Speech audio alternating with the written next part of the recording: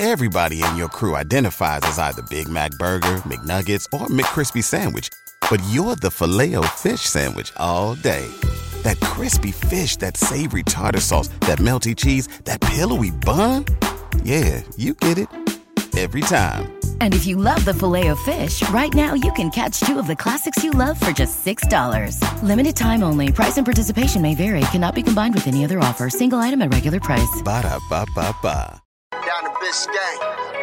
Yikes. 5 on the floor. Ride for my dogs. Where here's the thing. You can check the score. Hustle hard, couple scars. Wearing bubble frogs. Just like Butler said, you in trouble, y'all. Kept the floor playing. Got it all banned. Y'all seen the block. Stop with one hand. And Pat we trust. Inspire have the guts. We're here to bring the heat. Y'all can hang it up.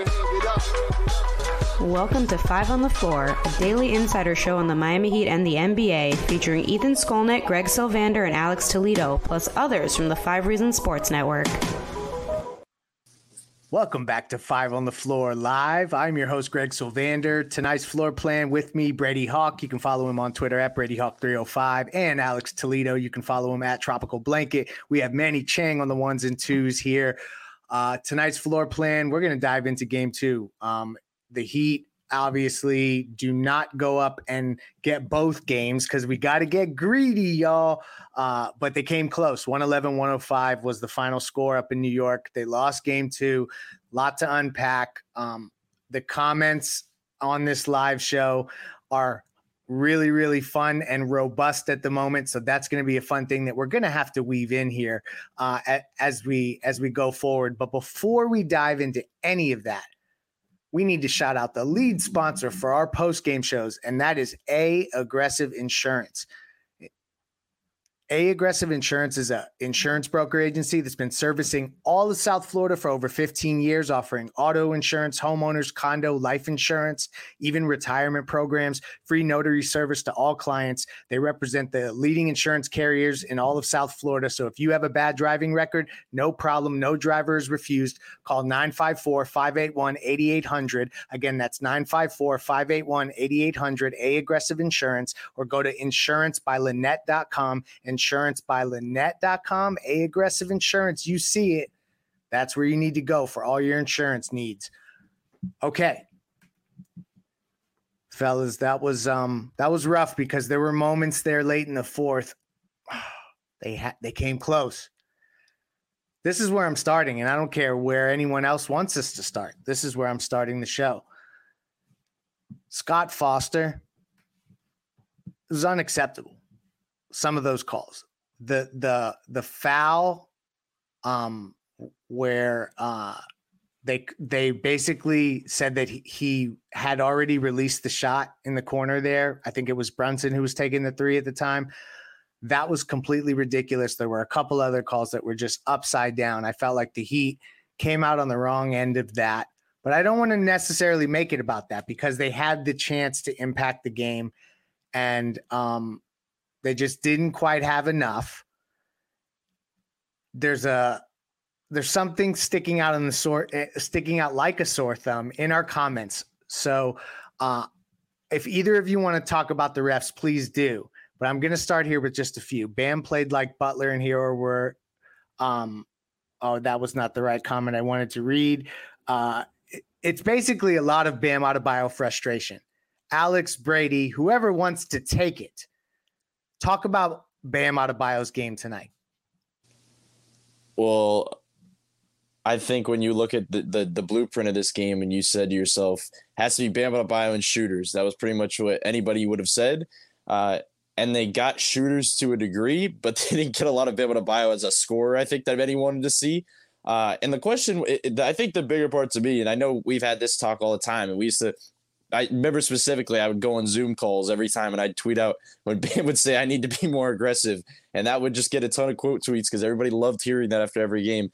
But they needed more than 10 shots tonight. They just did. Like in a game like this, it felt like when a team is getting blitzed out of their mind, it felt like out of these every pick and roll, and a team that just does not have Jimmy or Tyler, they needed him to be, I guess, more of an inside hub. And he was a hub, but he wasn't a hub as a scorer. And that was kind of the issue. And that was kind of problematic. And I said down the stretch, like, you said it's not all on the kind of the bad calls, but like they put themselves in position to not need a closer almost. And what I mean by that is they had that 6-point lead cushion. All of a sudden there's that quick turn. Now it's a 4-point play, goes in the other direction. Like they kept putting themselves in position to keep it in a certain direction and it would just turn. And it's like this team tonight does not have the facilities to like be in that closing position, because as much as we talk about not having Jimmy, Tyler has been that closer as well. Tyler has been the guy to put that on himself to make those plays. And yes, Bam's your second best player, your franchise player. He should be able to close games too, but it's just a different type of go-to guy. Like it's a different scenario that is not what you're going to go to late in the game. But look, as much as this is, we're going to talk about the negative part. I know we're going to kind of go into the other stuff later, but like they put themselves in a position when that play, when the ball went off the rim and Gabe got that rebound to put it back up, it was about to be a 1-point game. And that is a totally different game. It swings down the court, 3-pointer. Now it's a 4-point game. Like that stuff's it's just hard to overlook. Like it felt like this team, when they were shorthanded, kept putting themselves in a decent position, but they just couldn't make that breakthrough, I guess, under 6 minutes to go because things just kept not falling their way. So as much as I know you asked me about Bam, but if there was one thing that stood out to me about Bam, it's just that even when other guys have it going, like Gabe, like Max, like Caleb, you still cannot have only 10 shot attempts. Yeah, I thought that was the thing. If we're going to be critical of Bam, it's of the field goal attempts. He was at his number on Prize Picks. Use the code 5FIVE to get your initial deposit matched. He was at 13.5 field goal attempts is what you told me you got, Brady Hawk, right? And it went up to 15.5 when Jimmy was out. It jumped up to 15.5, just to show you what the market was on Bam Adebayo field goal attempts. He had 10 field goal attempts. He did have 7 free throw attempts, made 5 of them, did some other stuff, had a decent enough floor game. Alex, you pointed out during playback that he was having to catch so much higher up, and they're playing him so much higher up, the Knicks are. What can they do to combat that? Like, how can they get Bam downhill more? They didn't do him many favors tonight. Obviously, I think that this was all with an eye towards Jimmy being back. So this may be an isolated scenario that I don't think we should overreact nor overcorrect towards. But what could they have done differently to try to get Bam going? Or is this more about him kind of taking the reins and being aggressive? Because I think that there is some schematic elements to this. I think it's a little bit of both. And I'm going to try not to sound like a broken record when it comes to Bam, because there's some nuance to this. So this is obviously a different dynamic than the way that he was defended in the Bucks series. We talked about this on Playback. Of course, check us out there every game, playback.tv/5RSN. We were there all game again. It's a good time with everybody, through the ups and the downs, all that. Anyways, the Bam thing is 50-50 to me. It's two sides. I think I always come off as defensive to everybody who wants to blame Bam for everything, because I think it's a little bit unfair. He needs to be better. He needs to get off more shots. All of that I agree with. However, the Knicks packed the hell out of the paint, and the Knicks are playing him high up. So if he's seeing the multiple bodies on the floor, I think that's kind of how you end up with these 10 field goal attempt games, 6 assists, 1 turnover games. Bam is never going to look as himself as the first scoring option. That's kind of where I think the problem lies. I think it's been kind of a running thing for years now, because they don't necessarily empower him consistently as a scorer. They have to put him in positions where he can get downhill, because since we can all acknowledge that Bam Adebayo is not on the same level offensively as a scorer as Jimmy Butler, you've got to make it easier for him, especially, and I think specifically when Jimmy is out in the playoff game. I think you've got to make it easier for him, because we know that he's not going to be able to come up with one-on-one looks anymore. Like, he is not that guy. If we can all agree that he is not that guy in the comments, if everybody is hating on him, then what is the hesitancy in making it easier for him? I think you have to, there was one play, I think there was once or twice where they had Max or another screen for him low, and I loved it. I went crazy on Playback, because I think that's an easier way to get him downhill, especially when you have the big playing a little bit higher up. You still run a low screen and you try to get him going downhill, try to scramble defense, pass from there, because they're going to pack the hell out of the paint. Other than that, you saw a cross screen late in the game where they were trying to get him with kind of mid-post, high-post position where he can get into his face-up game. I didn't see nearly enough of that. That's his game. Sure. That's where he can get to his buckets. We know that he loves that mid-range shot, but everything can't be one-on-one contested mid-range shots. So that's been my thing with Bam for years. I think, especially in a game without Jimmy, you have to find easier looks for him. So yes, Bam has to make himself more available. He has to actually try to drive past dudes and collapse the defense more. That's where I think you really needed to see more from him there. But because of his deficiencies, because of him never being that guy as a scorer, because of the way that he's averaged 20 to 21 for the past few years with mostly looks that are fed to him, make it easier on him. Just because Jimmy is out, he's not going to just walk into 30 points a game. We know he's not that guy, and I mean that in the most positive way. Bam is an incredible player. He is not that guy as a scorer. Make it easier for him. That's where I stand. I think you make a compelling point. And I also think we should acknowledge this, and Brady, I'll come back to you here, is that the Knicks, I mean, they shot 40% from three, 45% from the field, and basically their best three guys, RJ Barrett, who I've been really tough on. He was 8 of 17. Julius Randle came back and was 8 of 18. And then Brunson, he got in his bag tonight for sure. So like their best, I think this is probably from an offensive perspective as close to what New York is trying to do as we're going to see. Yet the Heat were still in the game. But I do have to acknowledge that the Knicks showed up.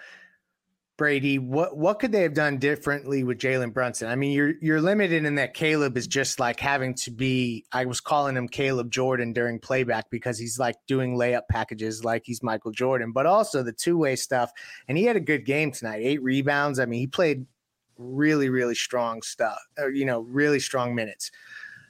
But is there anything they could have done differently to try to just get him out of his comfort zone? Jalen Brunson was just better from three. What's your thoughts on how they could have defended him differently? Yeah, I think it's definitely the fact that it's a different game than game one when you add Julius Randle into the fold. Like you saw what they had to do to him early. Like they didn't waste any time. Like he got like a quick baseline entry and they just sent doubles at him constantly. Like they were setting a tone of what they wanted to do. And it worked at that point because it was RJ and Randall at half. Like it was just them two. Brunson did not have it going. Third quarter is when he got it going. And I think that's when things get weird because it wasn't like some of the stuff Brunson was doing. Actually, a lot of the stuff he was doing was off the catch. Like it was like kind of as a secondary creator. It was like Randall creates and then swing past the opposite side and then Brunson creates or a catch shoot shot. So it's like a different type of thing. And I thought maybe at times they played a pretty good defensive game. It felt like for mostly through, like they did their job. But some of the rotations were a little off at certain points, like even like the one play we keep talking about with the officiating. But the when Bam went through that screen by Hartenstein, it's like we keep talking about why like that part of the play. But how about before that happened? Like where was that rotation at completely? You cannot botch that at that point in the game. So it's like those are the plays I think that stand out more so. It wasn't even the one-on-one stuff. I thought they did a decent job with kind of containing those type of guys. And then RJ, as I said before the series, Spoelstra makes it clear that he's like, RJ Barrett, go beat us. Like he puts him in a position for the last 2 years to go out there and beat. They'll put the Gabe on him. They'll say work everything to RJ Barrett because we don't want to have to deal with Randall making those plays at shot creation or Brunson getting to his spots. So I'd expect that to keep happening. I'd expect probably hot starts from Barrett. But even with that, it's weird to me how he kind of fades throughout the game like a little bit. Like it's like you'll see less of him going to that. They go to it early. But defensively, I thought that was kind of the main thing. They cannot have that. And I think things look differently with Jimmy because as much as we talk about what Jimmy can do as an offensive player, obviously, defensively when he hits passing lanes or when he's guarding Brunson, but the most underrated part of his game is the stuff that he does defensively off ball where he's helping at the nail, where he's shedding over and then he can – remember in game one where he jumps from the free throw line and gets a block to start the game. Like those little plays, he's very good in that help range. So I thought they missed that tonight because – Highsmith jumps into the rotation. Highsmith's way more on ball than anything. They need that off ball anchor, and that's what Jimmy is. So I thought that was kind of the thing they missed most. Yeah, no, you're so true. Like, and I was texting with Giancarlo Navas of Miami Heat Beat, and he was saying that essentially how much the defense had to suffer, and basically Jimmy is such a key element of that. And we always say Bam is the backbone, but Jimmy also has such a key element, particularly in playoff series where he can then take a turnover and grind it into offense and stuff like that. I just thought that was absolutely missed. The Knicks played well. Isaiah Hartenstein is annoying. I will say that as a Heat fan, as now I've watched him in 2 games, but he did show up on the offensive glass, particularly in the second half. So there's things that they can clean up. I think what I want to focus on as we go forward in this episode is what they can take from this game, because there's not all negative. I think that there's a couple positive trends that we can look into. And then obviously we're going to start to game plan for Jimmy being back. So this is going to be more about game 2. And then we will react to a few comments. But before we do, I'm going to tell you about a great sponsor of ours, and that is Prize Picks. Y'all know it. It's daily fantasy made easy. You use the code 5 to get your initial deposit matched up to $100. This is daily fantasy simplified in that you pick your favorite players, pick your favorite teams, and you can choose the stats that you like to watch, whether it's points, rebounds, assists, or if you're doing football, it can be touchdowns, receiving yards. It's super fun. You can mix sports, do flex plays, power plays, win up to 10 times your money, but you got to use the code 5, F-I-V-E, to get your initial deposit matched up to $100. Again, Prize Picks is our official daily fantasy partner, but our official gambling partner is also Better Edge. You got to go try this. This is a web-based platform, Better Edge. It's basically the stock exchange for sports betting. It's betting positions without a VIG. Instead of a traditional sports book where the book sets the price and accepts your bet, takes fees and pays out winnings, Better Edge Marketplace connects users on opposite sides of the bet and at their own set prices. So you really get value. Use the code 5RSN and you can start with $20 in your bank to start playing today. 5RSN is the code. That's Better Edge. Check that out, y'all. This show is sponsored by BetterHelp. What's the first thing you do if you had an extra hour in your day? Go for a run, take a nap, maybe check the stats of the latest Miami Heat game? I've got a better idea. A lot of us spend our lives wishing we had more time. The question is, time for what? If time was unlimited, how would you use it? The best way to squeeze that special thing into your schedule is to know what's important to you and make it a priority. Therapy can help you find what matters to you so you can do more of it.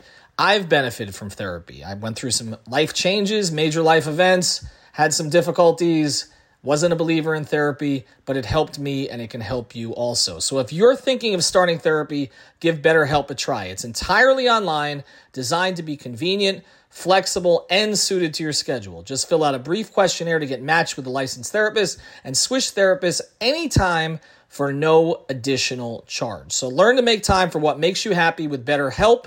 Visit BetterHelp.com/Miami Heat today to get 10% off your first month. Again, that's BetterHelp, HELP.com/Miami Heat.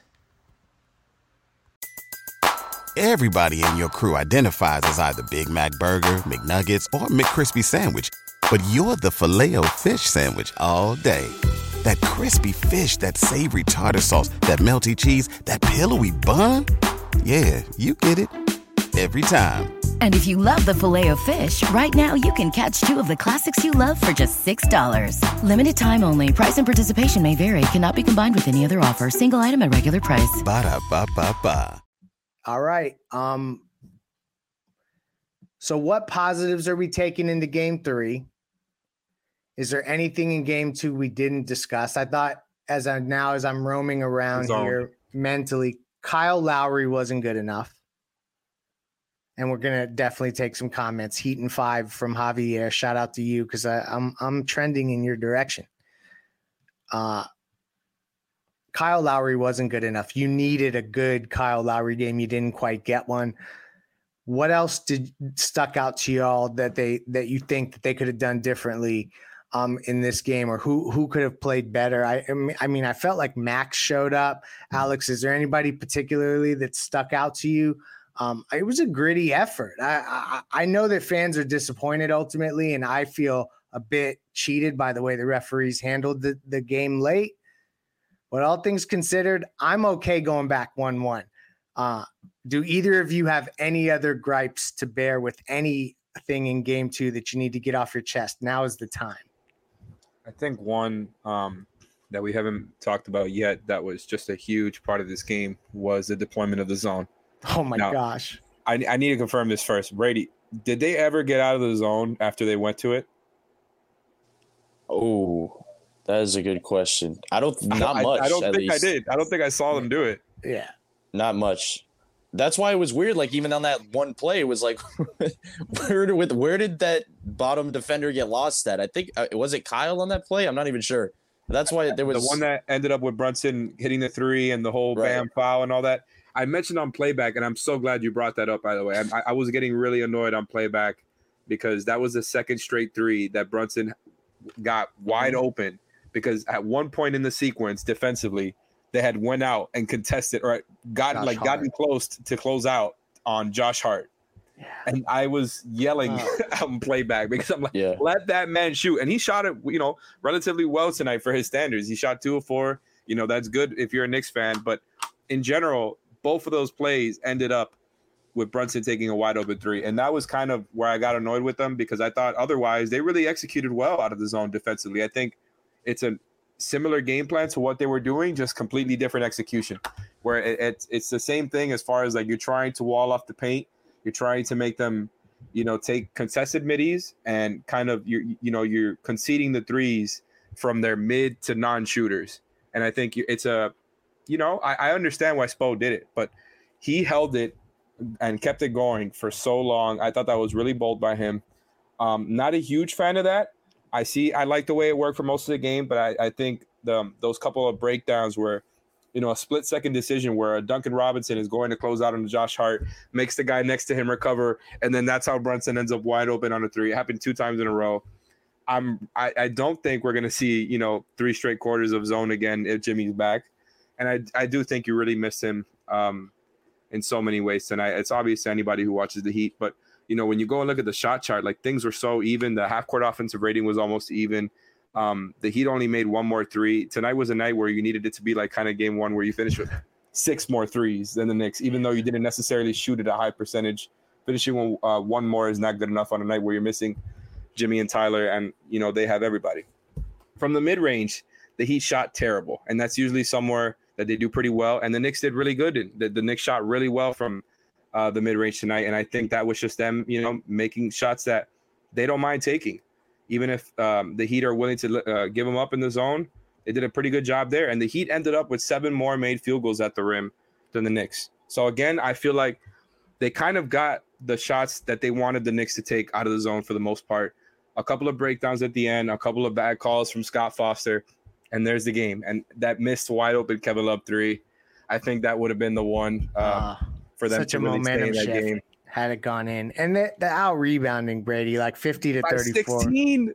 That's a huge number. We can't run from that. Zone. That is partly the fault of the zone. Like, you can't expect Bam to box everybody out. Like, the whole point of zone is you're covering a zone of ground. You're not covering one man. A specific person, yes. So I think people get frustrated seeing the rebounds and Bam's low rebound count. It's like, zone is a complete team coverage, man, and you can't box out one guy. That's the things you concede: offensive rebounds and threes. We just got a $4.99 donation from Anand P. So I want to read this. It says, "I hate to be that guy, but it seems our offense is way better without Tyler. Ball isn't sticking, moving forward. Everyone's involved." Any truth to that, Brady? You feel like the offenses look better? I feel like sometimes this 3-point shooting variance can make everything look better. And I don't know if that's more where I attributed it, but what's your take? My take is they could have used him tonight. They could have very much so used Tyler Hero tonight. And I thought about this before the game, and I was thinking to myself, like, if Jimmy was out, and I was like, in this scenario where you need like that alpha guy in the guard, and Gabe and Caleb were actually ended up being these alpha guys anyway, but they needed like that type of guy. And then you get into game 2, and I'm looking at this game down the stretch, and I'm like, man, they could have used Tyler right here, where just to kind of create some decent offense down the stretch, get them out of that grind that was what they were in. It was like you knew what they were going to get to. It was either a Bam mid-post touch into a handoff or a pick and roll of some kind. It's just like the Knicks knew if we knew what they were going to do, the Knicks knew what they were going to do, because there was just so much to what they were doing. Like there was so much of Caleb slashing that was going to get them by. There was only so much of Gabe's high-level shot making that was going to get them by. And credit to those guys, because I don't think we've mentioned that enough, because they really did play well. The fact that what Gabe is doing right now is incredible. The shot making that he's been kind of carrying the offense in that way has been huge. Caleb, I thought, replicated the rim pressure from Jimmy really well. Like, he totally put that on his back fully. And Max had a good game. I think he was 4 or 5 from 2, and he was 7 of 12 total. Like, he had a pretty good game as well. So you have those 3 guys kind of carry the load in that way. But to answer the original question, I guess it's more so talking about with Jimmy. I don't know. I feel like you add him into the fold of like even those slots where he's not in, he takes over those shots. It takes a little pressure off him in that way. Then you slide him off ball, and the 3-point shooting already is looking good. You add probably that was your best 3-point shooter in the regular season, off ball or on ball. So I don't know. That feels like a 5 on the floor off season topic that we're gonna probably throw out there just for one of those days. That's what that feels like. True. But, absolutely. But in terms of this game, I will say, you mentioned the rebounding before, and it was weird because it's like they get out rebounded by 16, but they didn't even get killed in the offensive glass that much. Like, it wasn't even like, I think it was, 8-11. So it was not even like that crazy of a deficit there. But I will say the one play from this game that I thought flipped everything was the longest possession of all time, in which they just kept getting offensive rebounds and fouls on rebounds. And it went over and over. And that was the moment.